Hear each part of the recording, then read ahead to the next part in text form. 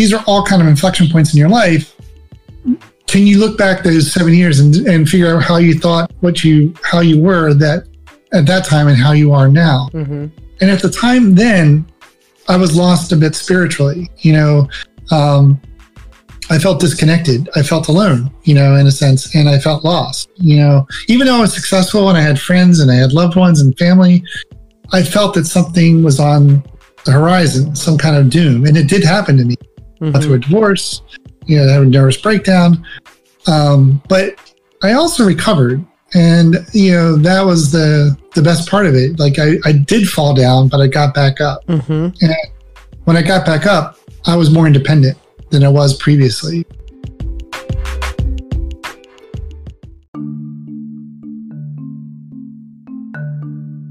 Hello, everyone, and welcome back to another episode of Feeding Curiosity. I'm your host, Eric Wenzel, as always. Feeding Curiosity is a podcast that explores the precarity of human experience, and we challenge ourselves and others to think, question, and synthesize wherever their curiosity takes you. In today's episode, we are joined by returning guest, Todd Myrick. In today's episode, we do a deep dive into the film Fight Club. Fight Club is a cult classic film, and if you haven't watched it, we get pretty spoilery here. We don't go too detailedly into the story specifically, but we do cover most of the major plot points. What is really important about this episode, though, is this movie for Todd is an exploration of his own journey over the last 20 years, because we are coming up on the 20-year anniversary, which I believe has just passed, of the film releasing. And a lot of what we're looking at here is, and that's why the title of this episode is What I Learned from Fight Club 20 Years Later. And it's just an awesome conversation to have with someone like Todd and to make this lasting friendship and relationship. Todd and myself are separated by almost the same amount of time as the movie, and age-wise, as the movie is itself. We have about 20 years of age difference, but we can have these conversations like this podcast where we talk for an hour and a half, and then we could have kept going for another hour and a half or much longer than that. And, we talk about a lot of really important things about mindfulness and how society's role plays in affecting ourselves and others, and how we can change our own mindset to affect those around us. And it's just awesome to have this kind of outlet. And it's not even to say that it's part of the recording. It's part of the just being able to be authentic with another person and go deep and talk about, hey, these are the things that I've dealt with.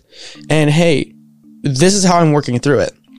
It's not a work in it's not that I'm got it all figured out, but hey, I'm on the path of trying to figure it out for myself. And at one point in this episode, I do kind of stop and tell Todd that he has done the work here. He's really spent a lot of time to better himself, and it shows. It really does show. And I can't be more humbled by having someone like this, and as many of the people that come on this show, to be anchors for me and being able to bounce off ideas and just work through all of this stuff, figuring our own shit out, for lack of a better way of phrasing it. And with that, everyone, please enjoy my conversation with Todd Myrick and Fight Club. Hello, everyone, and welcome back to another episode of Feeding Curiosity. And today we're actually joined by a returning guest, Todd Myrick. And we're going to be talking about a favorite film of his, Fight Club. And I'll let him take it away from there, why we're actually discussing this. Well, thanks, Eric. So it's coming up on the 20th anniversary of the movie Fight Club. And I guess it's considered a cult classic because when it was released back in 1999, around in October of 1999, it didn't, generate a huge amount of revenue, but it became rather popular, being rewatched, and as video went to video and people started watching it more. And I think, the popularity of the movie was probably due to the writing, the quotes, the quotable quotes. And, there's a plot twist at the end. We can talk about that when we get towards it. But, the movie itself, for me, I just was turning 30 at that time. And, for me, it was it was a transition period in my life where the first 29 years, 30 years, I worked really hard, I was affected by a number of things like, being born and, going to school, but I struggled, I worried, about would I be successful, what it would look like. And I've had a number of relationships at the time, probably 2 significant, maybe 3 significant relationships. And I finally just met my first wife, and so we were, in love, and we were planning to get married. And, so this movie comes like around that time. Now, I don't think I watched it when it first came out. I think I watched it around 2001. So that was like the first one I actually saw. So a couple years after its actual initial release. Yeah. I mean, I saw it in the movie theaters advertisements, it looked kind of neat, but I was like, I'm not going to go see that. I'll just wait for a video or something like that. And when it did come out on video, I remember I think what happened was my friend purchased it on the DVD, and it came in that at the time they were marketing DVDs, and it came like in this brown bag kind of DVD. It was like a 2-set DVD with like the commentary and stuff. Yeah. So when we watched it, the first thing I think the first quote that kind of grabbed my attention was, "This is your life, and it's ending 1 minute at a time." And I think when you hear that for the first time, it's like, it's a truism, right? You're like, oh yeah, this is my life, and it does end 1 minute at a time. Coupled to that, there's the other quote that says, on a long enough timeline, everyone's survival rate reaches 0. Right? So these 2 times. I don't mean to laugh, but it's funny. Yeah, I mean, these truisms, they kind of hit you between the head, right? Yeah. Between the eyes, like, yeah, okay, that's true, So we're dying, we're in a state of entropy, right? Right. But yeah, I'm in my 30s. I'm not thinking about death or dying. I'm worrying, I'm worrying about not having a lot of money or not being successful or having, I bought my first house. I had I had a car, but I was getting married, actual married, not just talking to my. To a girl and talking about marriage, we were actually planning to get married. Yeah. So it was I was growing up, so, and the first dialogue in the movie begins with the gun pressed between your teeth, you only speak in vowels, right? So this is the actual first line of the movie. And it kind of sets the tone of these truisms that are going to come out.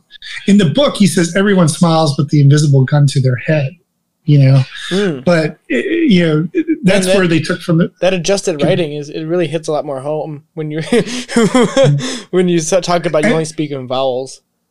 Yeah, and so with that, it begins at the end, right, and then it flash forwards, to the narrator's kind of struggles, right? The mundane life, the mundane life, for lack of a better description, right. when you're describing it makes a lot of sense of why it would resonate at the age that it did for you, because it almost strikes home to that endless middle management type position that a lot of us get stuck in, right? Where we go through school and we're promised all of these great things, you get the commencement speeches and all that stuff and says, you're going to go do great things in the world. And then all of a sudden, flash forward the next 6 years of your life and you get stuck in a position that you really don't like anymore. And it's maybe not as fulfilling as you thought it was going to be. And you're just sending emails or whatever it is that you do. And you don't really feel like you matter anymore. And I don't know, it's like the David Foster Wallace speech, right? Where he's the commencement speech, where he's talking about, This is water? Is that the one you're quoting? Yeah, this is water. I love that one. Yeah. Oh my God. It's so good. He goes his commencement speech. Hey, I'm not here to come off as the wise, knowledgeable one, but, yes, you got all this hope and all this, but life is not like this. Life is about, life is about becoming aware is what he's really trying. Not seeing it for what you want it to be, but seeing for what it really is, and then making choices, choosing how you act. Yeah. Not letting, your situation and your kind of isolated view of the world, don't dictate your response. Yeah, dictate. Right.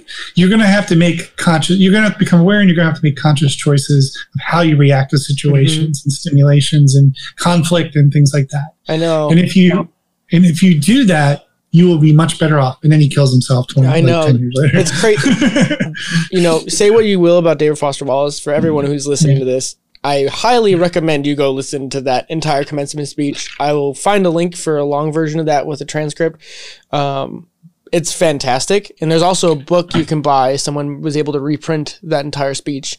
Now that I think about it, I'm probably going to go buy that, because it's one of those things that every time I've listened to it or read parts of it, like the section that you just quoted, it's always hit home in a different way. And it's just so fascinating. And especially too, someone like him who is so profound and still ends up taking his own life. Like that's almost up for its own discussion at a different day, because it's one of those things that some of these people that can think in this profound way still wind up having so much internal pain that they can't, process it without taking the ultimate step. Yeah, and that really kind of hones in. He's suffering, right? And that's the transition that we start to, with the dialogue, we start to understand that the narrator, played by Edward Norton, right? Edward Norton, is suffering. He doesn't really kind of come out and say, I'm suffering. And we don't necessarily put the word suffering, but we can, it's shown so much. And then when you hear the word suffering, that takes on a specific spiritual meaning. I didn't know right away until like 15 years from now, that how significant the word suffering really is. You hear the word suffering, you think, oh yeah, pain. But until you truly understand what suffering is, and how important it is to the human condition, that this becomes even more profound. And the suffering that he has is one, you buy furniture, you tell yourself, this is the last sofa I'm ever going to need in my life. You buy that sofa. Then for a couple of years, you're satisfied no matter what goes wrong, at least until you got the sofa issues handled, right? Because you say, I got that sofa issue. I got everything I need. Then you got to go for the right set of dishes, the perfect bed, the drapes, the rug. Then you're trapped in your lovely nest, and the things that you used to own, now they own you, right? Yeah. So like that becomes like, he was constantly wanting the best. He's constantly looking for the best, right? And it's not even like he's looking for perfection. He's looking for the best. Yeah. And, that pursuit for the best, I think, is what sometimes causes our suffering, as opposed to going for something that's perfect. Yeah. And I make a distinction between best and perfect, right? Perfect is not the best. It's not the worst. It's the middle ground. To me, that's what perfect is. That's how I wasn't at the time. That's not how I thought.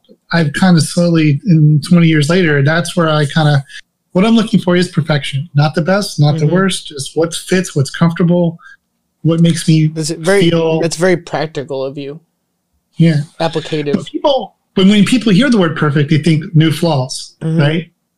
And that's not how I define what perfection is to me. Perfection is, my wife, my kids, you as a friend, my friends. These are all perfect for me. My car, I'm satisfied. I don't feel, I'm not complete, but I'm not, without. It's what's necessary, right? It's exactly. I like that. I wanted to look up, because you were saying suffering is like, we don't think about it, right? We say it and we know it, but I looked it up. I wanted to look at the origin of the word. And from Latin, it's sub, which means from below, and fere, which is to bear.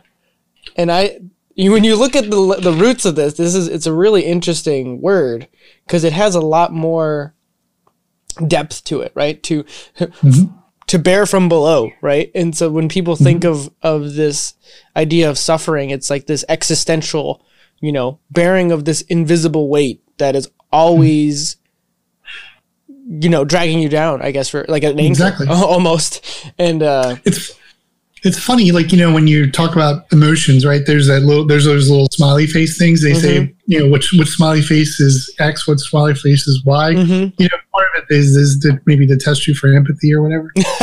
Yeah. But the idea is, can you tell when someone's sad, when someone's happy, but can you tell when someone's suffering? And that's something I've become more aware of now, based on their dialogue, their mood, That's a really good question. To my wife, I'll say to her sometimes, I say, that person sounds like they're suffering, and it's, because of her background, she knows what, she's studied Buddhism, so it's kind of like, it's a way for us to connect on, we're a difficult emotional construct, right? Happy, sad, but when we think that they're suffering, there's things we can do when someone's suffering, and then that might sometimes, one of the things we also try not to do is we try to establish boundaries, right? Like I think both of us, my wife and myself, when we were younger, we would cross boundaries. We would, do things, if we saw someone need help or things like that. And as we've gotten older, we've learned, especially with children, with our kids, we try to have a healthy set of boundaries so that they can make mistakes or they can have a little bit of suffering. Just to be clear, when someone's suffering is necessary in order to experience joy. Okay. The idea is like, we don't want to see someone suffer necessarily, but we don't necessarily, suffering is not all bad or all good. It's just, it's a condition, right? And as people learn to manage their suffering, they can experience joy. You know what I'm saying? Like, it's like, you can't have joy without some suffering. I don't think, and if you do have joy and no suffering ever, I think it's rather artificial. Yeah. Well, it's like you have to have having the absence of happiness or, sadness, right? Like you can't know one without having experienced the other. I think that's where lessons from like Tolkien's writing, because one of his things that he created in storytelling was the you catastrophe, which you means good. So it's the good catastrophe, like where everything, it's like at the worst possible moment, everything goes right kind of thing. And it's this idea that you have this story that Fight Club is saying where it's funny that as you're talking about it now, back in the late 90s, the world was a very different place because the computers had finally just started getting into the workplaces and things like that.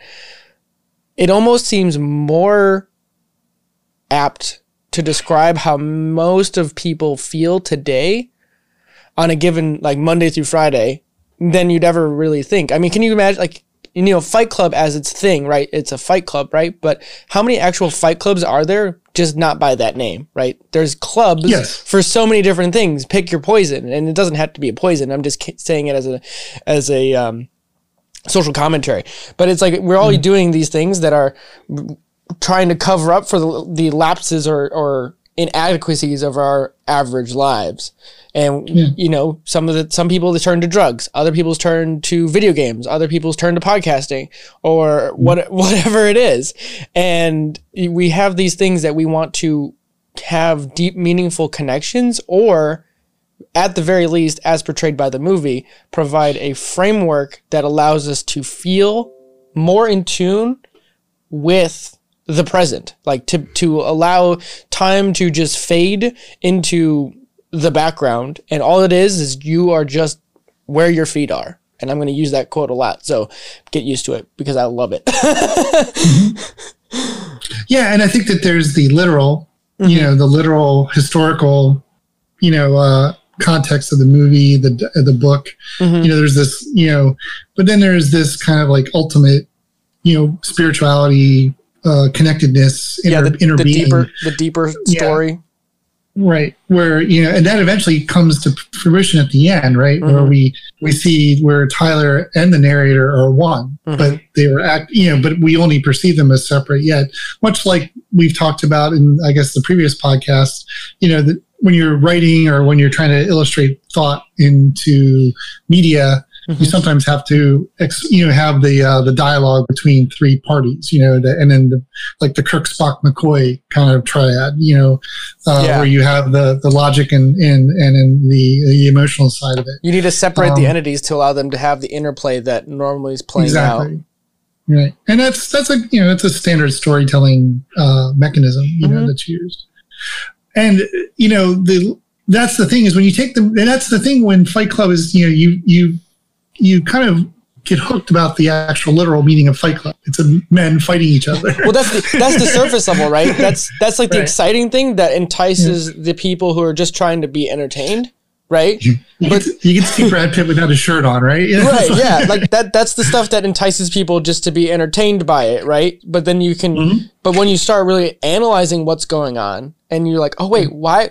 You ask yourself the question, why would someone want to be drawn to be beating the shit out of another person, but also get beat up themselves, right? Why would? And it's interesting. He's actually just beating himself up, right? Which you're right. Yeah. Wow, that's another. I didn't even connect that until recent. Wow, that's a whole other level of psychological like angst, right? We all beat ourselves up, worse than we. And what's interesting is this. This whole discussion between you and I I made an off comment that the movie Fight Club has roots in Buddhism, or there's connections to Buddhism. And when I said it to you, I heard it and I felt it, but I didn't know. And so obviously when we started discussing, we've been discussing about doing this episode for what? Month and a half, maybe? No, but this has been a while. I mean, about it. Because I kept asking you want to do this episode? And you're like, nah. And it's one of the things where I ask you and I just wait to see what happens, right? Yeah, right. And then the fact that we got the 20th anniversary coming up this month, I think it's like everything's connected. So the conversation is going to be organic, but I think it's also going to be, and you were like, well, yeah. Yeah, I mean, I think that's interesting, and I really like to delve into that. Like, typically, that's your typical. That's my normal response to just about everything. Yeah, I really want to dive into that. I didn't know that. So let me go over and watch the movie again just to see, and see if I can see something. And that's your approach, and then my approach was like, okay, well, let me go look into this Buddhism thing because I want to make sure I'm talking about. Is it really connected to Eastern philosophies? And I even said it to my wife. I said, I think there's some Buddhism in this. And my wife's like, who does not like violent movies at all? She's like, I think I might want to watch that movie. And her son or her stepson, they're like, yeah, Mom, you should watch this because it is kind of, that's kind of cool. But and then you can go on the internet and say Buddhism Fight Club, and there are people who have done scholarly research papers, and they will teach you about the Eastern Buddhism traditions, and and this is, I do want to talk about a little bit about it, but I'm not a scholar on that sense. This movie, I'm curious. Before we dive too far from there, was it intentional in part from the author Chuck Palahniuk to add these elements, or is it just kind of how it seems to play out? Does it seem to fit philosophically? So the way Palahniuk works, from what I understand based on interviews and stuff I've read, is he goes and experiences things. Like he goes to support groups, or he rides in the back of an ambulance, or he goes into these environments and he becomes part of the environment. That's what he used to do when he was younger. And he will then take these experiences, all different, and then quilt them together or patch them together like a quilt. And that's his storytelling approach. That's why some of these things that are said and some of these scenarios seem to be real, based in reality, right? They're not, they're fictional, but yet they have a real connection, right? They feel very fleshed out, I guess is the correct term I would use. It doesn't feel like he's stretching, and it doesn't feel, it's almost, the artistic quality of it is that it's that could be you cherry pick someone across the street and that could have been their day kind of thing. Right. And some of these dialogue, there's a scene where, the narrator's luggage is being held. He was on an air. Oh yeah. I was laughing at that scene because I forgot about that scene. I was like, right. And then the whole dialogue is well, we don't want to say it, the suitcase was vibrating, and we typically, sometimes it's the vibrator that gets turned on or it could be an electric toothbrush, but we don't say it's your dildo, it's a dildo. Or it's right. Yeah. They have this whole, and that's Chuck Palahniuk probably experiencing that from a security guard that works in an airport. You know what I'm saying? That's something he takes and then quilts it into his stories. Yeah. And, and I think that's kind of, an interesting way. It was very novel at the time, and I think that, if you read Choke or Survivor or any of these other books, there's these elements that are all in there. There's some based in reality, and they're just knitted together. And, Yeah, I mean, so I started to understand his writing style, and I've definitely read through probably his early stuff. His later stuff, I haven't had a chance to read as much. Okay. But but I have, he's really prolific. He probably writes a book about once a year. Maybe he's on a 2-year rotation. Yeah, he has a lot of books. Yeah, but that's his style, and I think that I like that style. It's sardonic, and it's definitely. There's not a lot of there are sometimes there are happy endings, but most of the time it's just like in the end of Fight Club. It's kind of a profound ending. Yeah, it's something that slaps you across the face, and you're like, "Wait a minute!" You question the whole story that you've been fed the whole time, and you're like, "Hold on." And so part of this discussion, where this is my 30s, you kind of grew up in this. You were aware of this movie, but then you kind of, I think, identified a bit with the Joker. As kind of a villain, and you were talking a bit about the 2010 version of Heath Ledger's version of the Joker, and now what we got today is 10 years later or 20 years after Fight Club is the Joaquin Phoenix version of the Joker, and there is some parallels, there's some similarities here. Yeah. Did you want to? So I would explain, and this is trying to be as spoiler free as possible since this is relatively close to the release of the film. But, when you look at these characters, right? So if you look at Heath Ledger's version of the Joker, it's very much rooted in the comic book style of what the character represents. It is as true of a representation that you can get, but also making it gritty and real at the same time. Because you're dealing with a character, and I think this is what makes the Joker as a character as fascinating as he is. If you're a philosophy nerd, the Joker is the nihilistic archetype of ever. I don't know if there is any more accurate representation of the nihilistic archetype. And really what it comes down to is Batman is the exact opposite. And he is the lawful good, or I don't know if is it lawful good? He's more chaotic good. I would say chaotic good because the Batman has one rule, right? He won't kill people. And life, life is his ultimate thing, and being responsible or being a symbol for those who can't stand up for themselves. And the Joker is the exact. And he doesn't operate by the laws. He makes his own law. Yeah, he makes his own law. Yeah. Or he sees what is good, and he makes the decision to stand up for what he believes is right or wrong. When the law does not uphold its sworn duty, I guess. And so when you look at a character like the Joker, you really get into this deep psychological framework and philosophical framework of what does it mean to be nihilistic. And when you have scenes, I'm going to quote the Dark Knight, the scene where the Joker burns the money, right? He's taking over the city, and he's becoming this crime boss, but he doesn't give a shit about money. He just, lights gasoline on fire and just right in front of all the criminals and just lights it up. Mm-hmm. No big deal. It doesn't even faze him, and he just starts laughing. Or the scene where he's walking away from the hospital after he released Harvey Dent, and he's hitting the button, and he's trying to make it explode, and then it doesn't explode right away, and then all of a sudden it explodes, and he gets scared. That is a scene that shows this person, even though he is about this chaotic stuff in this nihilistic world, he still doesn't care. And because the reason he's the Joker is that the sense of the character is everything is a joke. Even my own life is a joke. If I live or die, shrug, who cares? It's just a joke anyways, right? You just laugh it off. It's one bad joke away from, the next catastrophe. And there is no good. Even if something is positive, there is no point to that, because it's just one step closer to being dead, like you said, like you opened it with, right? 1 minute closer to being a last laugh kind of thing. And so when you have a story like this new version with Joaquin Phoenix, it adds nuance to a character that has no backstory. That's one of the comic book cornerstones or commandments, right? There's certain things in comic books that thou shalt not be touched, which is kind of funny. In Spider-Man, Uncle Ben staying dead is one of those things. Uncle Ben always is dead for Spider-Man. Whereas, like, the Joker has never had a backstory up until this point, which makes him probably one of the more compelling characters, because it's like, how does you ask yourself the question, like, how does someone become a character like the Joker?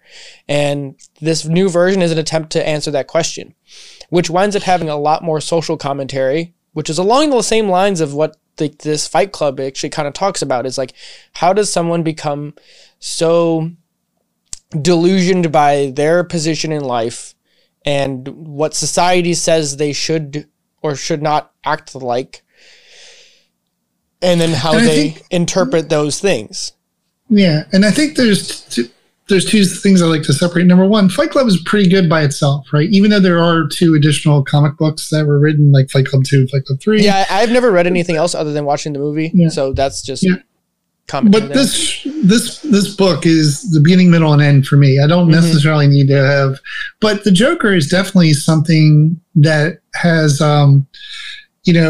context based on history, right? Like when he first was created, every 10 years, society is changing, and the writers themselves, each era of the Joker has a reinterpretation of it, right? And I think that's, I think the Joker, Batman, any superhero that's been in the pop culture, reimagining them every so many years, I think is a good exercise, right? I don't, it's good exercise commercially because it makes more money, right? But I think, but it's more like, television back in the, stories and such.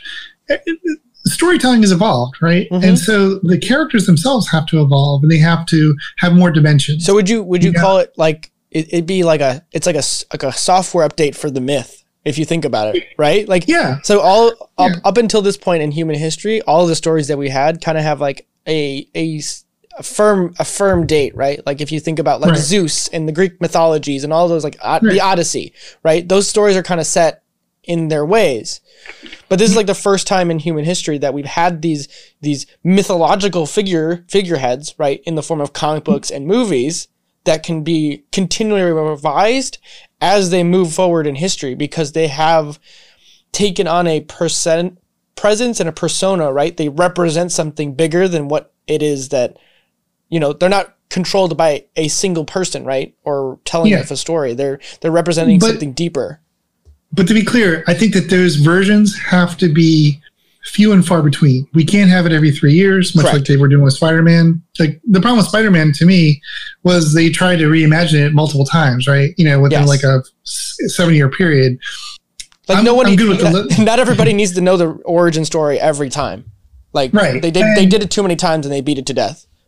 Right. And so that's not a good example but Batman's a perfect example where they revisited it, almost 20 years after, especially Michael Keaton. The Nolan version is really the high watermark, because they took something that, up until that point, superheroes and stuff like that, and or mythological type figures had been like whimsical, right? Especially Batman. Batman was like the wham pow, It was original Batman, the one that made the television. Adam West Batman, I believe it was. And it's like, you can't take that serious to some degree. But then all of a sudden you have this new gritty reimagined version of Batman that grounds it in a world that looks a lot like Chicago, right? I mean, that's what Gotham is based off of. Gotham is Chicago. And it looks like Pittsburgh. Right. It's confusing. And when you have something that it looks like, oh yeah, that could be, a street corner down the street from mine, and you kind of have this connection to something that it looks like a world that we live in. Maybe not exactly our world, but close enough that you're like, all right, yeah. You start looking at it in a different way. And it allows you to play in a realm that allows you to experience these ideas and say, what if, basically. So looping this back to Fight Club, what's interesting is, we have these superheroes and this, the kind of the villain archetype and such. But yet, what's rather interesting about Fight Club is that this can represent you, and I do think it has more association with men than it does for women. Obviously I don't mean to be sexist by it, but I mean, I do think women sometimes like they kind of play off of it, like women fight clubs and stuff like that. But there is this kind of like the social commentary about the changing role of masculinity, right? That's kind of an undertone there. And whereas men are supposed to be strong in this, here we see that the narrator is vulnerable, right? He's nesting. He's building his little nest of perfect things. You don't think of men actually like that's not typically associated with men. No, not at all. They're trying to make home, right? My wife would say, "You'd be happy with just a bed and a computer and a box of pizza." And she's right. I have a very simple, but yet I'm the one that bought all the furniture for the house and such. I have a background in fine art, and I mean, there is this kind of men versus women roles that are being, and the character Marla kind of represents the role of women in this movie. Although, not being very educated, I'll say something stupid about it. So I just want to say that there's representation of women in here, and this woman is, while she's vulnerable, she's rather strong, and she challenges. Her character is very progressive for the time period at which this movie came out. Looking at it now, it almost feels like that. Like you're like, whoa, you're kind of taken aback even today, like someone with that sense of character or know what they stand for. Mm-hmm. And she has some really great dialogue in both in the book and the movie. She has some rather interesting thing like about the condom being the glass slipper. Yeah. That was something where basically you don't have to, but what she's saying is you don't have to, you can throw away the condom. You don't have to throw away the person, but it's like, there's the kind of like, you don't have to have these deep loving relationships anymore in order to connect with people. And that's interesting. That's an interesting aspect of it. That's not really what drew me to the movie. It's there. What drew me to the movie, I think, is this narrator is suffering, and he's got insomnia, and that's like the first. Like it seems like there's like a lot of inflection points in this movie, right? So it starts out with this insomnia thing, and that kind of gets him to this next stage, which you're going to expand on. I don't want to. Right. So he says, like, with insomnia, nothing's real far away. Everything's a copy of a copy of a copy, right? And you don't. And so if you've ever been sleep deprived, that's how life sometimes feels. It's like or even more importantly, when you're just not aware. Like when you're just going through the motions, everything feels like you don't find joy in things, And, he realizes that, he's at an inflection point where he's looking for something to help him, like a drug or something. And the doctor won't prescribe anything. He says, why don't you go down to the, men with testicular cancer group? So he starts showing up at these events and he becomes hooked, right? So he's like going to all these support groups. And, eventually he comes he finally starts to cry. Right. And it's, he says, I let go.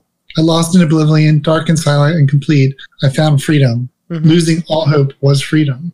So basically he was trying to hold on to hope, but by letting go of hope, like letting go of something that he felt was holding him back, he found his freedom, but then Marla starts showing up, and then Marla becomes this kind of like, she's a faker. She's a copy. It's so funny because the commentary he has about her, right? The faker and the copy. It's like, it's him. Yeah, it's him too. It's like he's almost got this like cognitive dissonance about, or it is the fact that she is him representative, that he can't stand her because he can't stand himself because he knows that he's faking it. Right. It's hilarious. It's such a funny thing.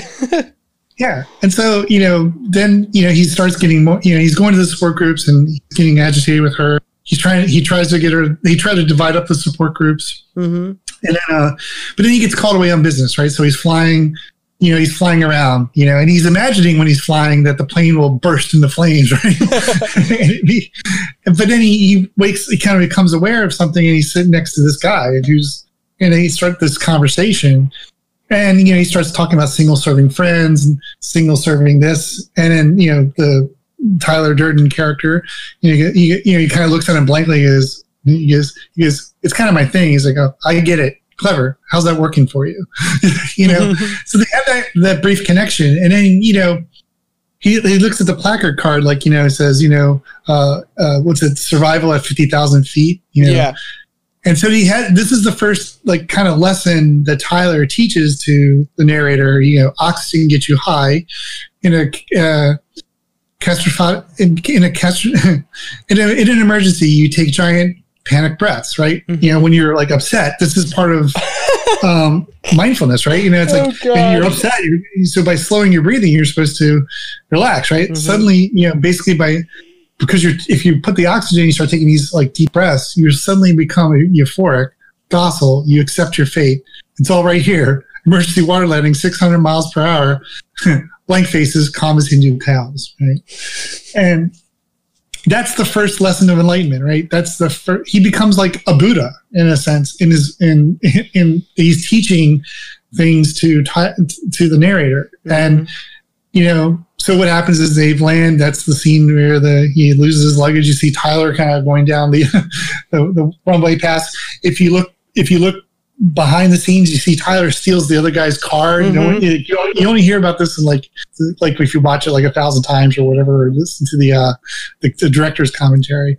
But then Jack or the narrator arrives home. His apartment's blown up, and so he has Tyler's card, so gives Tyler a call. And he hangs up immediately, and then the call comes back, star 69, mm-hmm. and then they meet at a bar, and then that's when they start. They have that kind of camaraderie, and then that's when Fight Club begins, right? Mm-hmm. The drinking, and then they start punching each other, and there's a lot of dialogue there. But one of the things I take away from that is the things you own end up owning you, right? Yeah, kind of line. That's a really good quote. So they take up residence with each other, right? And they're like they kind of say something about being Ozzie and Harriet. They have this like old dilapidated house, and they can live on the east side, and they're just and then the fight clubs continue, and he shows up to work all disheveled and bleeding and bruises. Stuff. But the number one rule: you don't talk about. We don't talk about. Right. And then that slowly catches on, and then people show up and they keep having fight clubs. And that's where it gets all kind of cool and, great rock music. But then there's this kind of middle scene, and it was the scene I shared with you, about Tyler in the dialogue where he says, our fathers were our models. This is kind of the pivotal point to which, Tyler proves to the narrator that his way of thinking, his kind of escapism, this is what's holding him back from, and so, he says our fathers were are models for gods. And if our fathers bailed, what does that tell you about God? Okay. Ooh. Have you ever considered the possibility that God doesn't like you? He never wanted you. In all probability, he hates you. This is not the worst thing that can happen. We don't need him. Right? We don't need God. Now, for someone like myself who grew up with God in his life, there was a church in my backyard. I went to that church. Mm-hmm. It's not that this was, I was like, I was mad at God, turned away from God. I always felt that maybe I'm just not good enough for God. The idea of God is that, you should be accepted if you give up all your sins and all that stuff. But there's always this kind of like not good enough feeling in the back of my mind. Floats in the background there. Yeah, even if, and you say, well, Jesus, if you confess your sins, you accept Jesus Christ in your life, these all sound interesting, but from from an analytical perspective, they don't make sense. It's fairy tales, right? I don't need magic tricks to believe in a higher power. Right. I don't need water. It turns into a mythology, right? As we were just talking about. When you make the mythology too airy and too intangible, it doesn't hit home unless you're, how do I say this? It's like you have to have a certain level of exposure to be able to suspend the disbelief. Because that it's not real to some degree or another. But there's a sense of belief that you have to have, faith, right? To be able to understand the message that it's trying to send you. That's all it's really comes down to. Regardless of whether or not it's true is not my not my place to decide. So, I get it 100%. And for me, you know, it's like, it's not that I felt God was, I mean, there's times I felt that God didn't love me or didn't like me or he was ashamed of me. Like when my grandfather dies on my birthday. Right. You know? Oh my God. I'm 10 years old and I'm trying to make sense of this event. You know, no kid should have to make sense of that type of event, but I did. You know, I had to, and it became an inflection point in my life where I was not very competent. And, you know, my caregivers didn't know what to do. My mom didn't know what to do. My stepfather, my real father, you know, there's a kid who's just horribly suffering and has no, you know, no understanding. But it became a point for connecting with my mom. You know, I that's where games come, you know, in my life. We talked a little bit about that. But here's a situation, back to the story, where we maybe unawarely, we were going to church, or, you know, I was going to church with my wife, but I wasn't feeling connected to the church. I wasn't feeling connected to the religion. I felt that it was somewhat style. You know, some people were going, just the church I was attending was it was in a more affluent area. So you saw like people like sniping about the minister, and you know, it was just kind of like, I was like, well, you know, they thought they could teach, but they could sermon better and stuff. And I was like, but this isn't, I don't think this is God's fault or anything like that. I just think that this is the interpretation that's left. In fact, the minister of that church was amazing, but, you know, but it kind of, there is this divide between, we want to be divine, we want to be connected to the divine, but there is a barrier between us and the divine. Is it also, it's not human. Would you say it's like a sense of purpose? Like it's like being in, feeling like you're a part of something bigger than yourself, right? Is that what would that be? I would say that there's that aspect of that, but there's more like the seeds that are within you. You have anger, you have anger, you have jealousy, you have all these seeds. And it feels like Christianity is like, you need to kind of just get rid of that in favor of.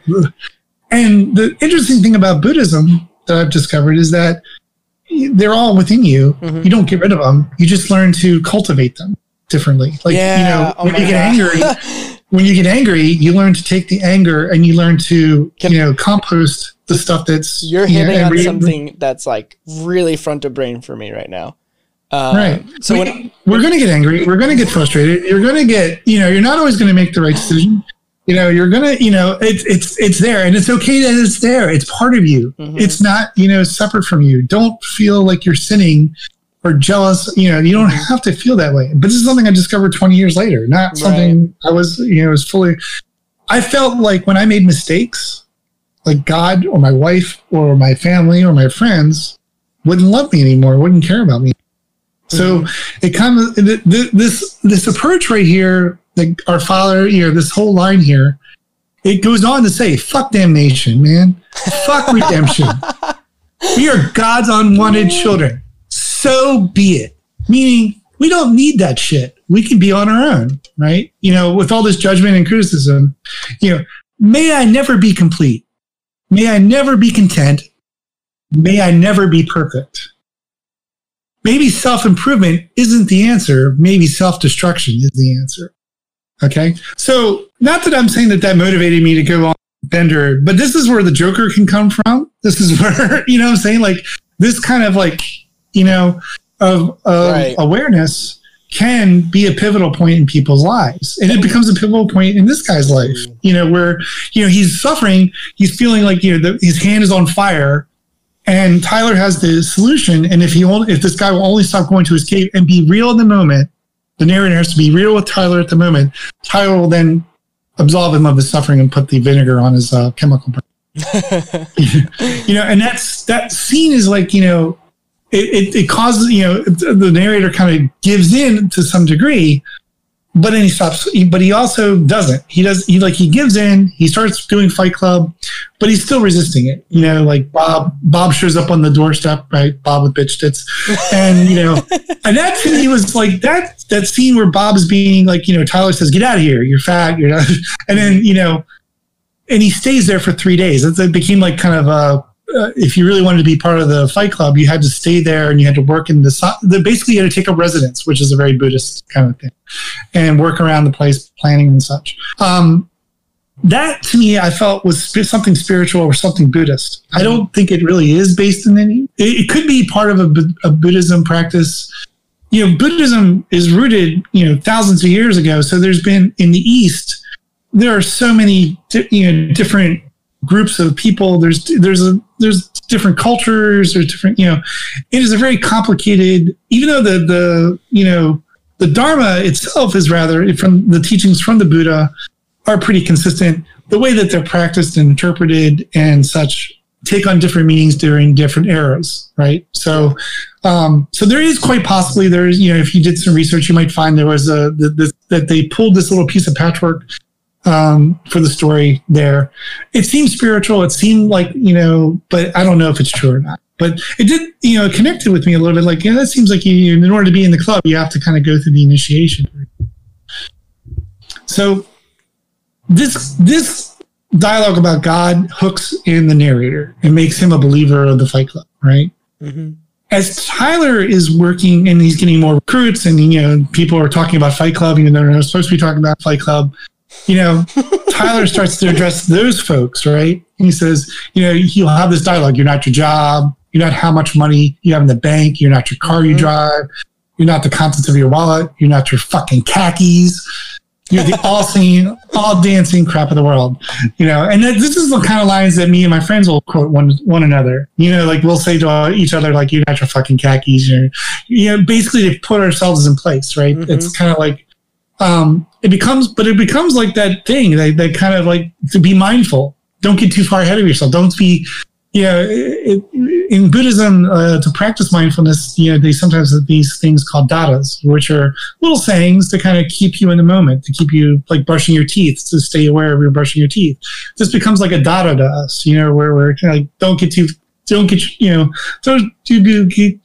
full of yourself, Yep. And then this next line I'm going to kind of quote is also very pivotal, but to the larger audience, right? I see all this potential. I see all of it squandered. God damn it. An entire generation pumping gas, waiting tables, slaves with white collars. Advertising has us chasing cars and clothes and working so we buy shit that we do not need. We are the middle children of history, man. No purpose or place. We have no great war, no Great Depression. Our great war is a spiritual war. Our Great Depression is our lie. We've all been raised on television to believe that one day we're millionaires and movie gods and rock stars, but we won't. And we're slowly learning that fact. And we're very, very pissed off. That's when I think you get the entire audience hooked. It's like Rocky, like when he punches Drago or something. That line is like, oh yeah, I want to join a Fight Club. I mean that quote right there. I think if you told my generation that quote without the context, most of them would be nodding their head. And, like if you told it at a commencement speech, right? How we started this conversation. I think my generation, which is technically the millennial generation, so take that with what you may, we would agree with that. And I think, even more so now than it was when that was written initially, because back then social media didn't exist, Social media isn't what it is today. And these didn't have these cell phones that are in our pockets that are embedded dopamine drips in our brain. And it really strikes home for me. Because even though I'm not that kind of person, I'm not deluding myself to believe in that sort of materialistic worldview or whatever it is that you want to call it. But I do see at the snake pit that turns into, and when you're able to disconnect yourself from that pattern of thinking or trap hole or trap door of that, it's really stark contrast. It like slaps you in the face and you're just like, oh, you're right. Like it's one of those things that once you see it, right, once you become aware, which is what you've been circling around this whole time, you realize that the things that society tells us to chase are usually the things that are the most unnecessary. Yeah. And you become aware of that later in life. At first, like when you're told like you can be anything you want. Yeah. And to some extent that is true, but to some extent there are things that will hold you back, right? Mm-hmm.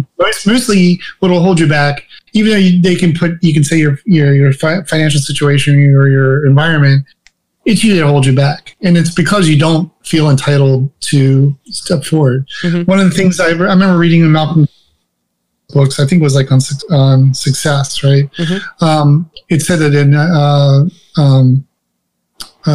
different in poorer cultures, the sense of entitlement to ask questions is not there. Like, and so that's one of the things they have to work on, Oh, really? Is to try to find, they have to find ways to empower people to be able to ask questions, like if a doctor or, like there's this kind of like, you're getting this, giving this healthcare saying don't ask any questions. Yeah. I think that, for me, I have a great relationship with my doctor.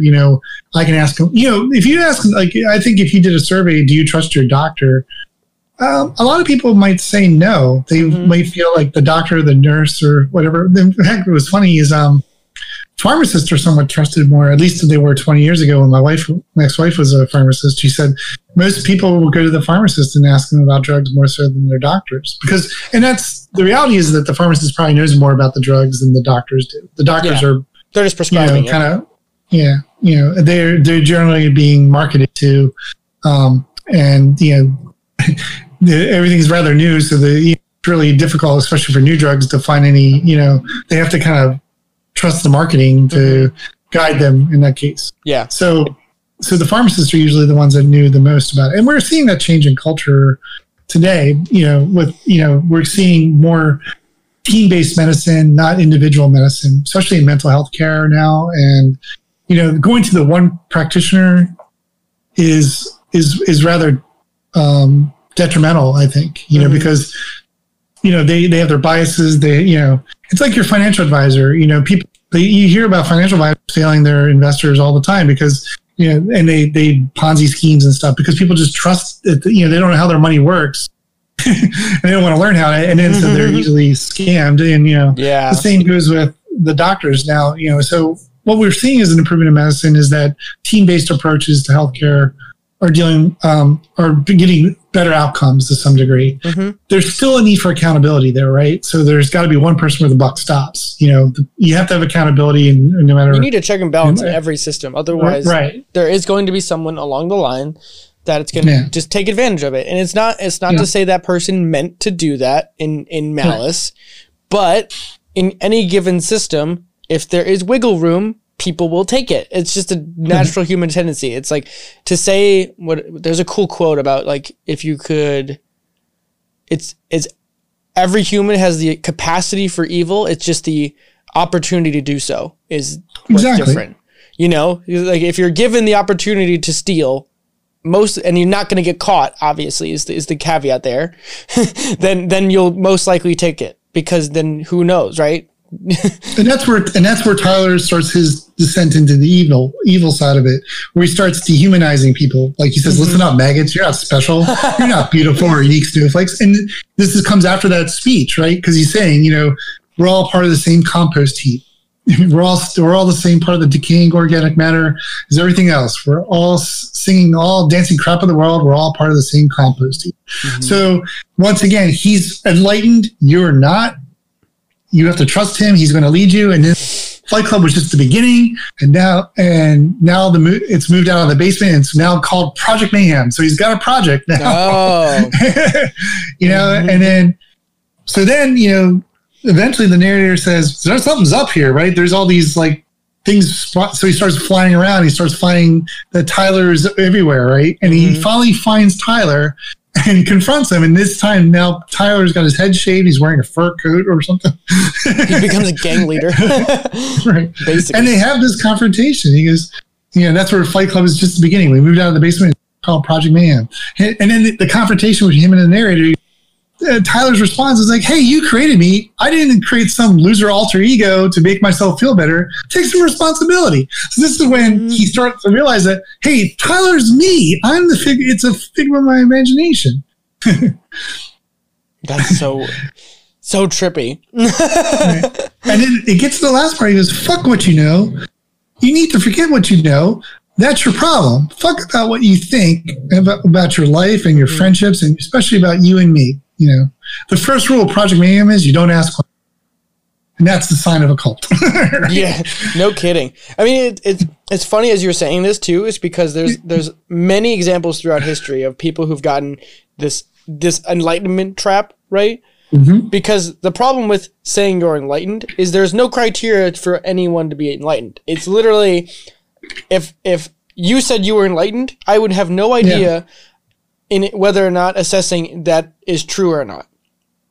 There's literally zero capacity in any like actual testable way to say you are an enlightened being or not, other than that person says they have had touched enlightenment. Like it's like pornography. You know it when you see it, right? Yeah, I guess. But I feel like you can test that one a little bit easier. Well, enlightenment, is the ultimate. I guess the ultimate achievement in Buddhism, right? Right. You achieve enlightenment, which means in a sense, you achieve pure joy. Oneness with the universe, I think, is another description they would use. And so how this relates to me is, this movie and its presence in my life begins the dialogue, the first step towards going beyond my secular religious beliefs and looking, and looking for more connection, looking for a deeper connection. What's funny is I'm like thinking of the title of what this podcast is going to be as you're talking about this right now, and it's literally probably going to be what I learned from Fight Club 20 years later. It's probably not a bad idea. It just sounds so like this fits so perfectly with how the story is, because it's just showing how much you've grown as a person to be able to look at this story and unpack so much more about how it pertains to your own life, which is just fascinating. Yeah, I mean, what was the one quote I wanted to say about if you wake up there's a quote in here where if you wake up in a different place in a different time key, or if you could wake up in a different place, and can I wake up as a different person? Ooh. And I say that, yes, that is possible, because I don't think that we are the same people. There was a book called The Power of the Subconscious Mind, and one of the theories they said is that we change every 7 years at a physiological state. Like, the skin cells die. Yeah, all your cells in your body have been regrown. I'm sure if there's a scientist in our audience, they're probably going to disagree with us, and that's fine, because I'm not really trying. But I'm saying philosophically, we are not the same people we were 7 years ago. In fact, I've heard people say that memories that we have are based on emotional engrams and attachments, right? So that's what, so like when you were 7, where you're 14, where you're 21, you're 28, these are all kind of inflection points in your life. Can you look back those 7 years and figure out how you thought, how you were at that time and how you are now? And at the time then, I was lost a bit spiritually. I felt disconnected. I felt alone, in a sense, and I felt lost. Even though I was successful and I had friends and I had loved ones and family, I felt that something was on the horizon, some kind of doom. And it did happen to me through a divorce, I had a nervous breakdown. But I also recovered. And, that was the best part of it. Like I did fall down, but I got back up. And when I got back up, I was more independent than I was previously. Before I was, I was relying on living with my wife and stuff. And then that time between my divorce and meeting my new wife was about 7-8 years. I dated around and such. Right. But it's funny when my wife and I, when we talk about getting married, what I told her was the reason why I wanted to get married, because it's the right thing to do. Not so much, and let's face it, women want to feel like they're loved, and that's true. All the thing, I love my wife, I care about her, the special one. But it felt right. You know what I'm saying? Like if the previous marriage felt like it was the thing you had to do. Oh, right? Okay, yeah. This felt right for some, but I didn't know why. You know what I'm saying? Like I didn't know why it felt right, but I just knew it was right. Remember I told you, it was like, why does it matter? Yeah, that was like your favorite thing to say. Doing what's right is matters. And more importantly, I think we were together. That's embedded in a sense of responsibility that is core to who you are. Yeah. And, for me, what was interesting is my wife and I, we met dancing, and we were together for about a year and a half. And part of my relationships with me is they start off, the first year is great. The second year shows signs of stress and problems and such. And by the third year, it's like we're on this like road to nowhere. It's going to end, right? That's generally my relationship cycles for me. And I'm not a guy that dates around or looks at other women or something. Just that's what happens in my relationship with women. Love. What was interesting is with my ex-wife, it was actually a little bit longer cycles, but the cycles still eventually got to the point where we were trying to hurt one another. And when Jackie and I, we went through a year and a half, and things just we weren't on the same page. We just weren't on the same page. And we broke up for about a year. And during that time, I went through kind of this, like, I thought it was the right person, but then it wasn't. So I kind of had this setback. And so I said, well, what was the things holding me back? And number one, I didn't like the way I looked. My teeth I had a missing tooth because when I was little, I was playing and I hit my face on the corner of a bar, and it caused my tooth to kind of get jammed up to my gum. So so what happened was my canine came in and took a left turn and went in the roof of my mouth. So I always felt like my teeth were kind of like, just were kind of gnarly. And so I went and I paid, and I had I had this tooth extracted. And the interesting thing was, when I was little and I had that tooth extracted, they had to put me under to do it. And I had this kind of weird kind of like state, of mind. When I had the other procedure done to remove it, I got in touch with that little kid. It was like, wow. There was two.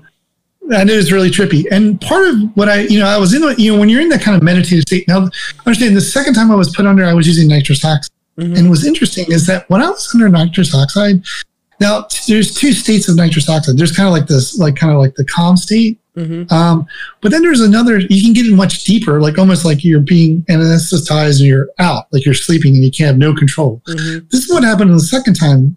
But it was interesting is I was awake enough to know that when something was about to hurt, like when he was about to do something, I knew it was going to hurt, and I stopped him. I surprised these folks like when I did this.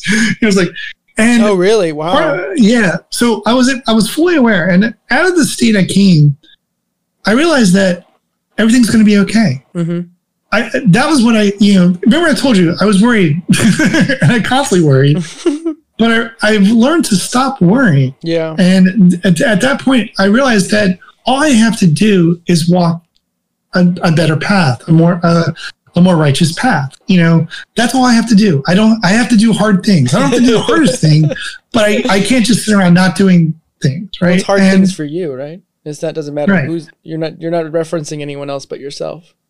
Right. And, Fight Club was definitely in my mind a little bit, but not so much like I am trying to change the world. I'm not trying to blow up. I don't think that you blow up. If anything, I'd like to see us have access to healthcare and treatments. That's to me how I'd like to change the world. Yeah. I'm not, want to blow up all capitalism or anything like that. Right. So there's a couple things that I want to expand on here because I think it's really important. But like when you were talking about how you were, scarred by this tooth that you had, right? Like, because it reminded you of your past or of something that you didn't like about yourself. And getting that removed, you said you were able to get in touch with that inner child of yours, which is that's like a legitimate psychological thing that that gets worked through in people, where you're able to sit down a younger version of yourself and you're able to let them go. Because what happens when you have a heightened emotional state, that you are basically stunted your psychological development from that point forward. And so when that experience comes up again, or if someone mentions it, you will revert back to that child or whatever it was. And then you'll repeat those patterns of behavior until you reconcile them. And that's part of like FML theory, where you have exiles and you have managers and you have firefighters. Yeah. So I mean, but here is, I don't think I ever lost that inner child. I think that inner child is part of me. He just he's not exiled anymore. Right. The 10-year-old who lost his grandfather and father figure, he's not exiled anymore. He's allowed to come anytime. And, sometimes he needs something though. Right? He needs to be loved or cared for. It's like reintegrating it. Yeah. But he's not, he's welcome anytime, and that's the thing. I'm always rather playful, childlike, I think that's one of my endearing qualities. He's like, I'm not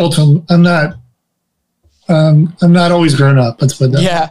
And then the other part of this, I would say, is that the sense of, you've done the work here. Like you've gone inside of, your inner space, that the 3 pounds of gray matter between your ears, and you've just spent time there. It's really noticeable. And this is coming from going to doing mindset training in Seattle and just exploring this space a lot more, but also being around psychologists who understand this work. And it's just seeing other people do it and resonating and seeing this being like, wow, and being taken aback by it to some degree. Cause I don't, it's, as you're talking about it, you're referencing our previous podcast, and I'm just, kind of being struck again by just how much of the deep work that you've done for yourself, which is just seriously coming through even more so, even though this is more of a specific context, but it shows just how much responsibility you have for your own well-being. Yeah. And I do want to say that my wife, my kids and my family are definitely important. It's like, it is a journey myself, but it is a journey to which they benefit too, because they say like, you're like the rock in our relationship. Like when they're being emotional, I've learnned the word don't invalidate. Their emotional state is very important. Whether, I even tell my wife, like when her son's having, problems and I say, don't invalidate his feelings. Just let him, I know you're worried. I know you're scared. Yeah. Don't say like, you'll be fine. Right. Like just hand wave it away. Don't do that. Yeah. But in the same token, say, what can I do to help? But more importantly, him and his sister have made, they've made decent decisions. They are successful. They are living, and they are living in the place they want to live. And it's going to be struggle. It's not going to be easy, but they're doing fine, that's, and that's part of the other aspect of, like I said, everything's going to be fine. It's not going to be, you're going to have to work at it. It's not just like autopilot, but, have faith that when you're confronted with a problem, you're confronted with some type of situation, there's a way out. It's not hopeless. The plane is, there's they call it the attitude of approach, right? The attitude of approach is very important to turn around anything, right? Whether it's a Heroes of the Storm game, or what have you. If your attitude of approach is that the plane is going to crash, the plane will crash, right? Yeah.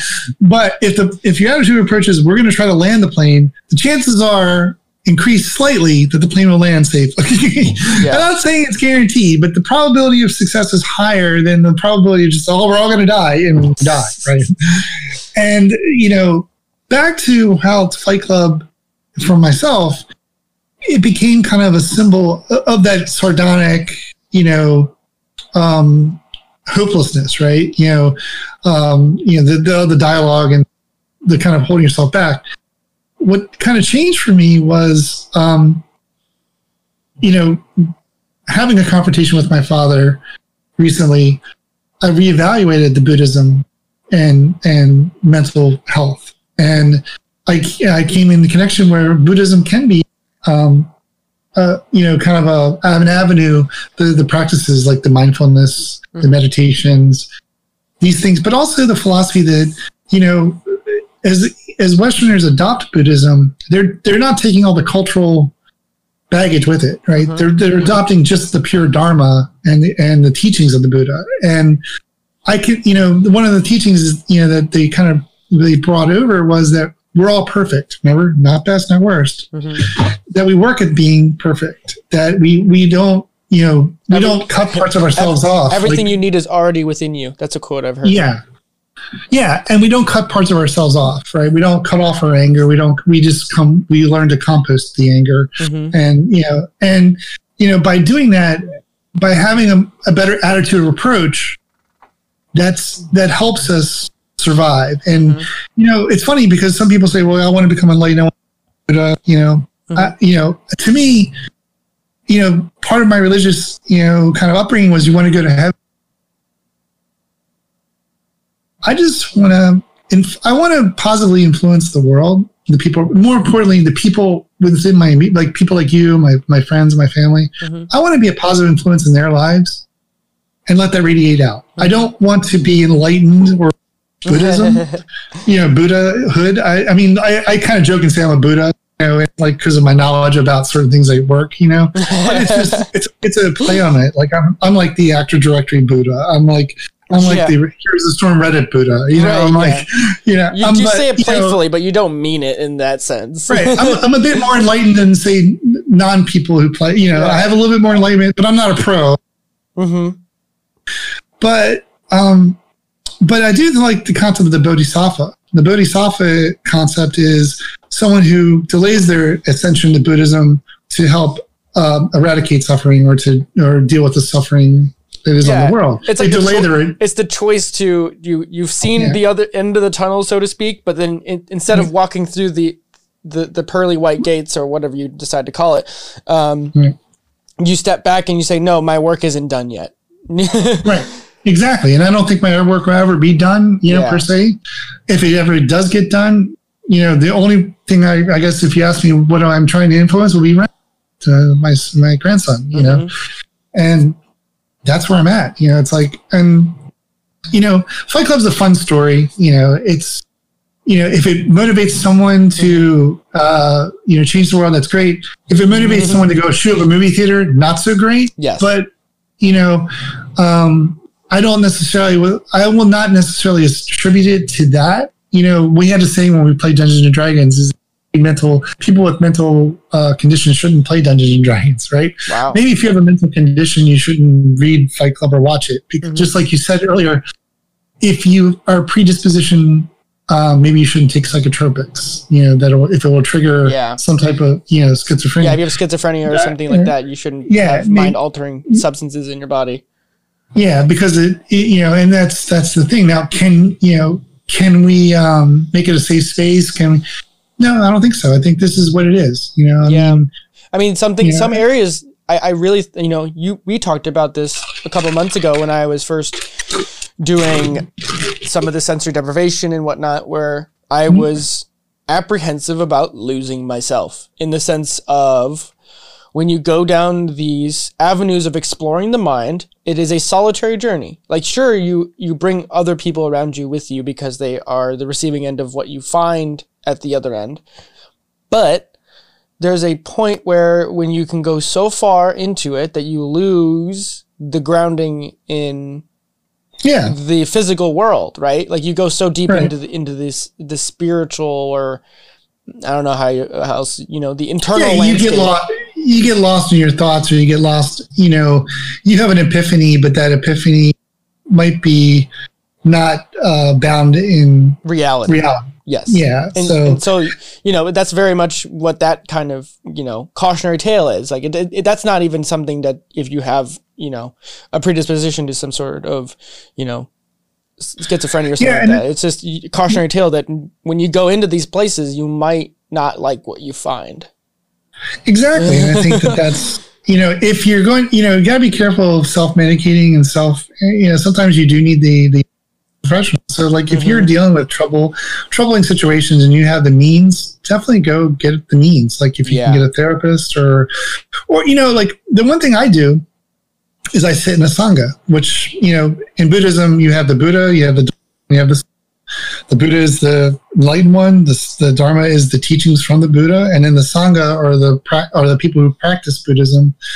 I do that once a week. It's what you do in a Sangha is you sit for 20 minutes, you walk for 20 minutes, and you sit for 20 minutes, mindfully breathing. And the practice of doing that is to calm your mind, okay? Because you have a monkey brain. You were talking about this last week, or when you were talking about mindfulness. calm the mind. Now you like to make a distinction, but you sometimes like to make the distinction between meditation and mindfulness. And I think I think it's a good way to kind of look at it. Maybe that's a more advanced way of doing it. Yeah, it's a newer thing with the mindset stuff that I've been doing, which yeah. So for me, the Sangha is the kind of like it's taught me the practice of mindfulness. And I think one of the things you were trying to kind of differentiate is that mindfulness practice is different than meditation, and I think what I learned last weekend when I went to a little retreat, I learned one of the Buddhist practices of touching the earth. So the practice of mindfulness is to calm the mind, but then there are practices to get the insight or the introspective, to become more insight, to try to develop insights, and there's different ways to do it. So, but good. Okay. So the way I want to just like unpack it is saying mindfulness, it turns it into a skill-based activity, right? It's something that you can practice, like being an athlete or a business person. I definitely think that's true. It's trying to root it in some sort of physical, like tangible thing, because a lot of times, knowledge. Yeah, tacit knowledge. Because you're trying. Because a lot of times people say, yeah, just sit there and just pay attention to your breath. And for the average person, that is so outside the normal realm of what we do in a given day, right? Because like you said, the monkey mind or the wandering mind is our natural state, where I think we have, I heard it recently, it's like we have like 80,000 thoughts a day. Something crazy like that. And how many of those do you check in with, if at all, or ever? And so for me, like, it was one of the really things that helped me try to entertain the possibility of doing this thing. And this is a really slow build over time, like, scales tipping. I listen to many, many podcasts, so I'm going to beat it to death here. Like, I don't have my own podcast because I think I can have my air is better than other people's air, but I have podcasts because I think the medium itself is really, really important, because I think it's between the nuances that we get closer to truth and have value to add. It's not about the talking points and the 5-second blurbs that people say. It's about things that we're pushing and learning from each other in real time. That gives us value. So that's why we do long form. Like I seriously think that's why long form is important. It's where things blend and shift, and you're like, oh, I didn't think about that before, is where it matters. And to have the mindfulness part is I kept hearing all of these athletes, these CEOs, these people who maybe they didn't call it meditation or mindfulness, but they did something where they were able to sit with their thoughts and give themselves, 5 minutes a day where they weren't doing anything. They were just there in that moment, decompressing and just not attaching a meaning to the thought, or like, oh yeah, that's on my to-do list now. It was just there and recognizing it and then letting it go. And over time, it kind of got to this thing that, oh, hey, if these CEOs and these people who are supposed to be busier and more productive than me, right, have the time, in quotation marks, to sit there for 5 minutes or 10 minutes to do this, then why can't everybody? Or at the very least, why can't I find the time myself, right, to do that? And so that's kind of where the soft entry point of it kind of came from. And then it just kind of started expanding from there into the nuance of it. So if you look at everything, like we were talking, I think before we were recording, we like to think of things as spectrums, right? We like to think of things as black and white, this or that. But in reality, we think of everything as a spectrum. It's from from A to B, and you kind of fall somewhere along that spectrum of whatever topic you're thinking about. And I started thinking about mindfulness as this kind of spectrum. So mindfulness is somewhere near the surface, and then meditation is somewhere down toward the bottom, right? If you turn this spectrum and you make it surface to depth. Right. Mindfulness is at the top part and but meditation lets you dive deeper. Yes. And explore. It's a more introspective practice where you're looking inside of yourself. But you have to be able to hold your breath, right? Like to go deep. You can't do. Yeah, right. And you got to build yourself up to it. You can't just dive to the bottom and expect not to have, the oxygen sickness as you come back up. Right. Like it really. And more importantly, you need to be safe, right? Because you have to have the protective gear, And I can see what you're saying. You're being cautious about, getting too deep, and you could unlock something about yourself. And if you're using other aids to assist you, like, in a sense, I will say that the nitrous oxide I had for the dental procedures was, it wasn't psychotropic, but it definitely let me. It quieted something in your mind that allowed you to get deeper. Exactly. Yeah, and that's why I brought it up. That's why I brought it up, because it sounded something like that. I thought it was really fascinating. But the problem with these types of treatments, these types of approaches, is they're really difficult to regulate. Mm-hmm. You know what I'm saying? Like the government, they just kind of like, well, we better not do it at all, right? It's like, well, we're just legalized and let you guys fit. Right now we're seeing the big shift towards CBD oil, right? Yeah, I've been using it for like 2 months. My wife started, people use it, and to me, I'm a little bit more skeptical of it. It's not because I just feel like that's kind of like the one thing that I'll say about my ex-wife that she said that was really lasting is you got to be careful of supplements or any type of thing that you add to your body that your body naturally produces itself. Mm-hmm. If you were to supplement that, your body might stop producing it itself. Correct. And thus, that's a dangerous state, like serotonin. So that's why, these psychotropic drugs that are designed to treat mental illness, I'm a little leery of, only because I think there are people that do need them, mm-hmm. Because they're in, but what's happened was there was a period of time when people who, they just had situational depressions and stuff were being prescribed these really strong,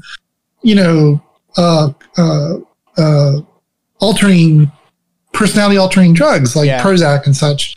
And it was having an effect, on their personalities and such. So I do want to double click here and kind of say, if you're interested in these things, like this ability of like psychotropic drugs to help people with significant illness, like either traumatic, like PTSD or addiction, there's a really good documentary. It's from Israel. It's called Trips of Compassion. You can find it on Vimeo.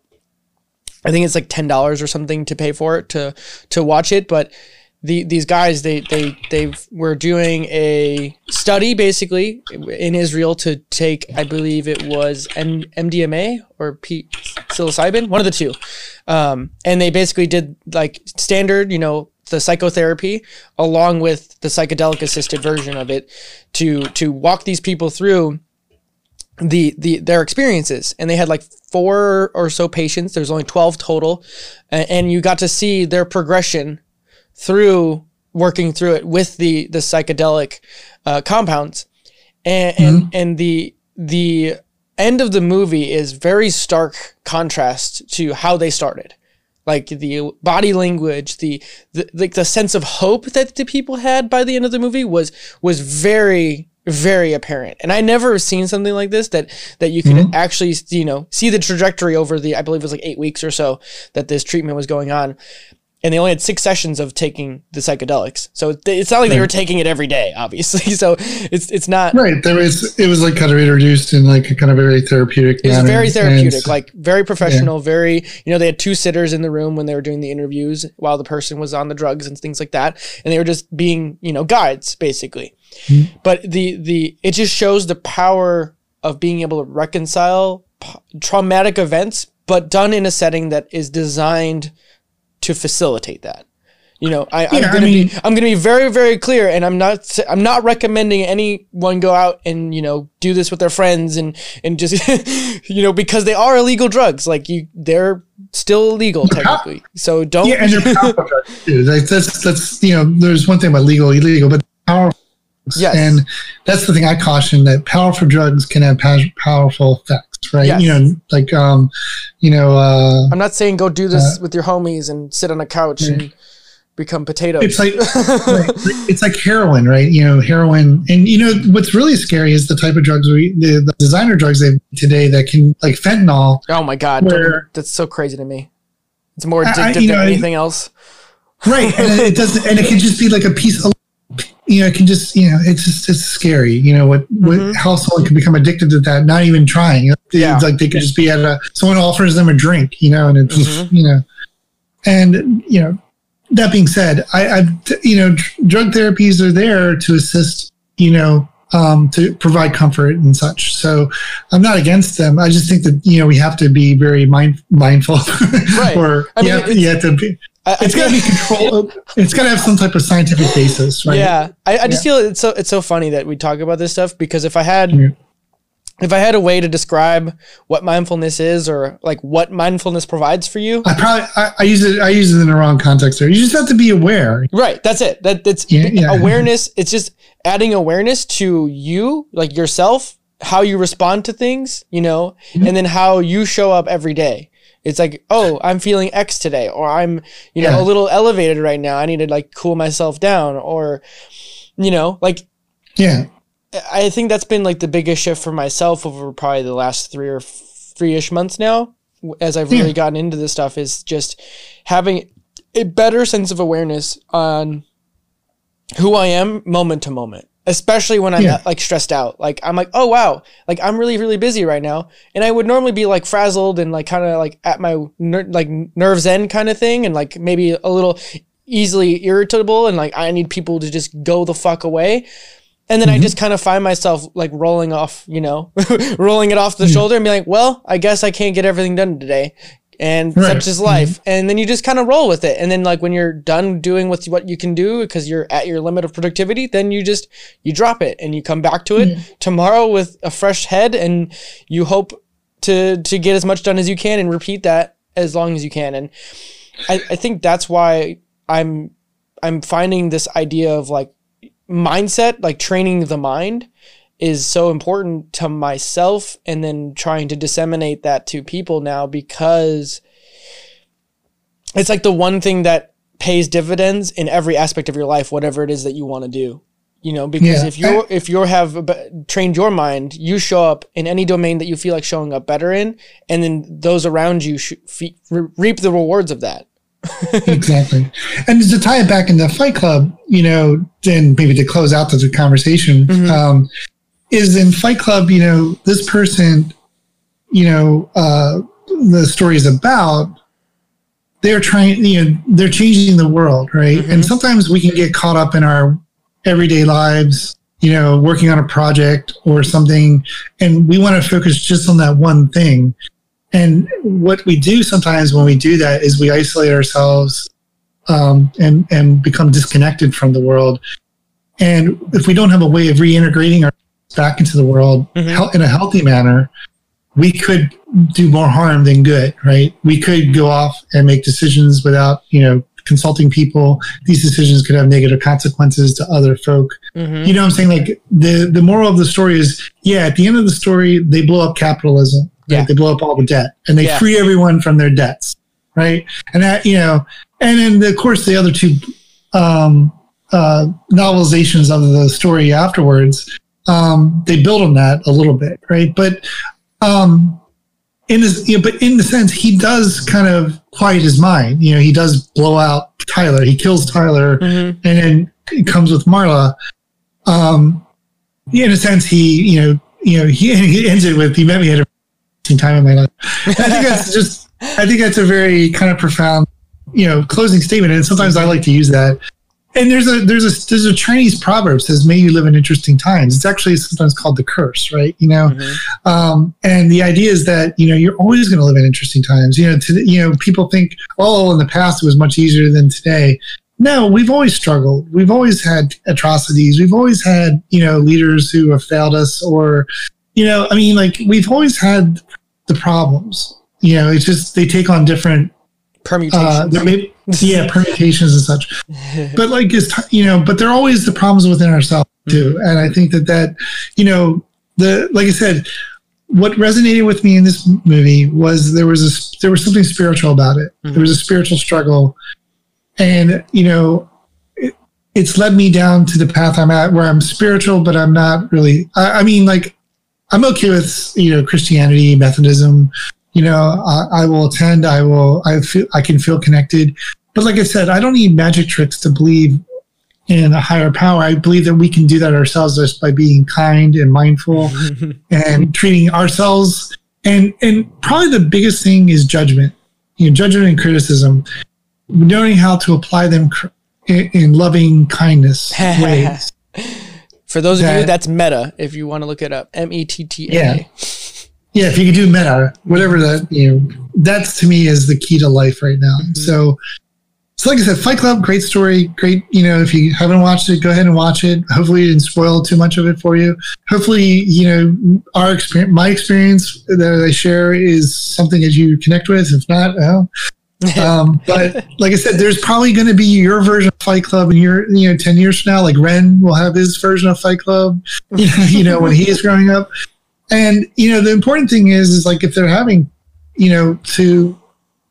if they're struggling with it, maybe recognize that struggle and talk about suffering and what might be the root cause of the sufferings, because I do think that ultimately we have to resolve that, to some way, shape or form and then turn that into joy, and I don't think that there's anything joyful in Fight Club. I mean, there's funny, there's humor, but in a sense that I don't think the narrator experiences joy at the end of it. No, I think he just. I think it's made to be a juxtaposition on it, so that it's like slaps you in the face and wakes you up. Like, oh yeah, maybe this is how I am operating a little bit. It's supposed to be a wake up call. I think it's. I find movies lately, it's like you have to, because of the overabundance of stimulus and information, we have to have this like shock and awe factor, like go to the extreme to teach the lesson so that you can reintegrate it into your life and actually like take stock for what we see, because the mundanity of the world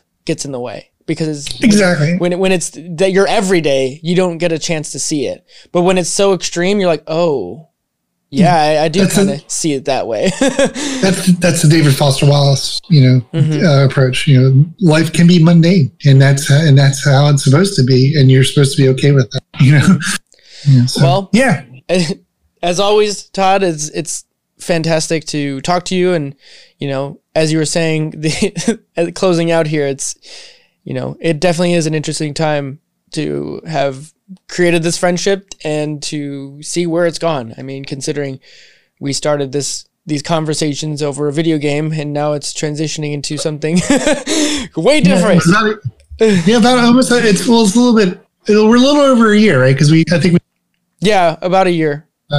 About the end of July or so, or around mid-July. So so it's been about a year. So it's very cool, and as always, thankful for your time and the input that you have for everything that Feeding Curiosity is evolving into and or becoming. It's a fun road to be on. It's great to be involved with I love the podcast. It's like you said, I think it's reaching a point. It's been there. It's been kind of a staple of media. It definitely is its own thing now, but it still feels very Fight Clubby in its own way. But the other thing is that the tools are becoming more democratized, right? It's very easy to, the tools that we have available to us to produce podcasts and to publish them. It's gotten almost to the point where you don't have to have a very large amount of money at all. Nope. And I like the audio cast. I mean, I think the world loves YouTube and Twitch, but I think, having this kind of like, thing that you can take with you that you don't have to be online is kind of an important disseminating ideas, well, the freedom of ideas. Yeah. And you've definitely turned your brand. You've been cultivating that brand, and I like everything you've been taking with it. Like those little feeding frenzies that you do once a week, and I think that they supplement the content of the podcast. I wish you much success if I can provide it. I mean, if I could be on your steering committee or whatever like that. It's great. Like you said, I remember like what I said to you, and I feel bad for saying this to you about a year ago. I go, this is like something that you're going to do part-time. This isn't what you're really going to do, right? I said something like, I didn't mean it in like a sense, but at the time, it just seemed like it was like a pet project that you were working towards, like becoming a full-time engineer, and that was going to be your thing. But I can see this being like a part-time gig, or even becoming your full-time gig, where as you mature and as you kind of get you develop connections and such, eventually people are going to come to you and say, well, what do you think about it? And you're going to become a much better interviewer. You're saying like everything's about improvement, and you're going to continuously. And so I don't mean, I feel kind of bad saying that, but now I'm happy where you basically I remember like, what was it like when we first met? You might have put out one of these podcasts like once every maybe 2 one or 2. Yeah, there wasn't a lot when I'd first started, because it wasn't really. And it was mainly like you and your bros. It was like a little bro-ass thing. And then all of a sudden, like you and I started doing the podcast, and all of a sudden you went, And you're like week after week, you're doing podcast. Yeah. Like, damn. I don't know. If I get motivated, I will move mountains to make things exist. And, the part of like the feeding frenzies for myself was like trying to unpack my process of learning. And a lot of what that comes down to is for me is I just take inputs from everywhere. And I find myself, like I would share things to you or I'd share things to other friends and I'd be like, ooh, what do you think? Or I found this cool thing. And then I was like, wait, I have a website that I can do this to a massive audience kind of thing. And I wanted to basically create a little thing that was a like bite-sized little morsel that people could kind of feed off of over a week because my amount of information that I can take in is kind of astronomical by the average standard. And so giving someone like a little bit of a map of like, hey, this is some interesting things. Like, the mindfulness one, I think you linked to the mindfulness. Yes, I did. We talked about it and I linked it to you first to kind of get your feedback on it. No, there's the other mindfulness, the research paper on mindfulness. Yeah, the one that was like a couple months ago. That was really, I was like, wow, that's really good. And I shared it with my wife. Yeah, I can see where, there's much more rigor now. But what was really interesting is like the effect of the internet had on mindfulness adoption. Yeah, because I thought that was fascinating. Yeah. So, but anyway, and that's something we can talk like you are kind of going to do a series and we can kind of transition to that. I do want to do, I'm going to do more on like how to train your mind. That's going to probably be like a mini series embedded into the podcast over time. And you'll see probably yourself come in on that one and other people, other people who are plugged into the different aspects of training the mind in different categories. And hopefully we can kind of, provide a blueprint to people to figure the thing is that it is your brain out, right? Like figuring yourself out is kind of the name of the game. I guess in a sense though, your rules are you do talk about, training as opposed to Fight Club where we don't talk about Fight Club. Yeah, right. In this one, we're the opposite. So I think that's a great way to end this episode. It's like, All right. Till next time, everybody. This is a great conversation and I hope you all enjoyed.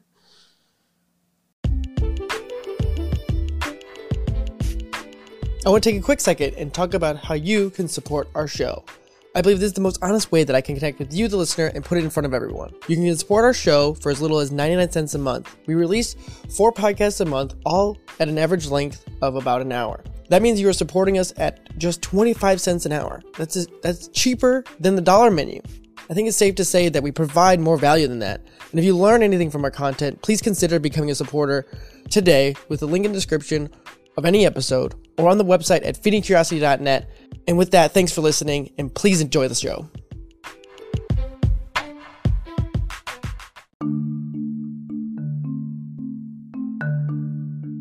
You just listened to an episode of Feeding Curiosity. Thank you all for listening and tuning in. If you enjoyed this episode, please leave a like, subscribe, go check out the website over at feedingcuriosity.net and all the other things that we're doing there. And once again, thank you all for tuning in, and we will see you in the next episode.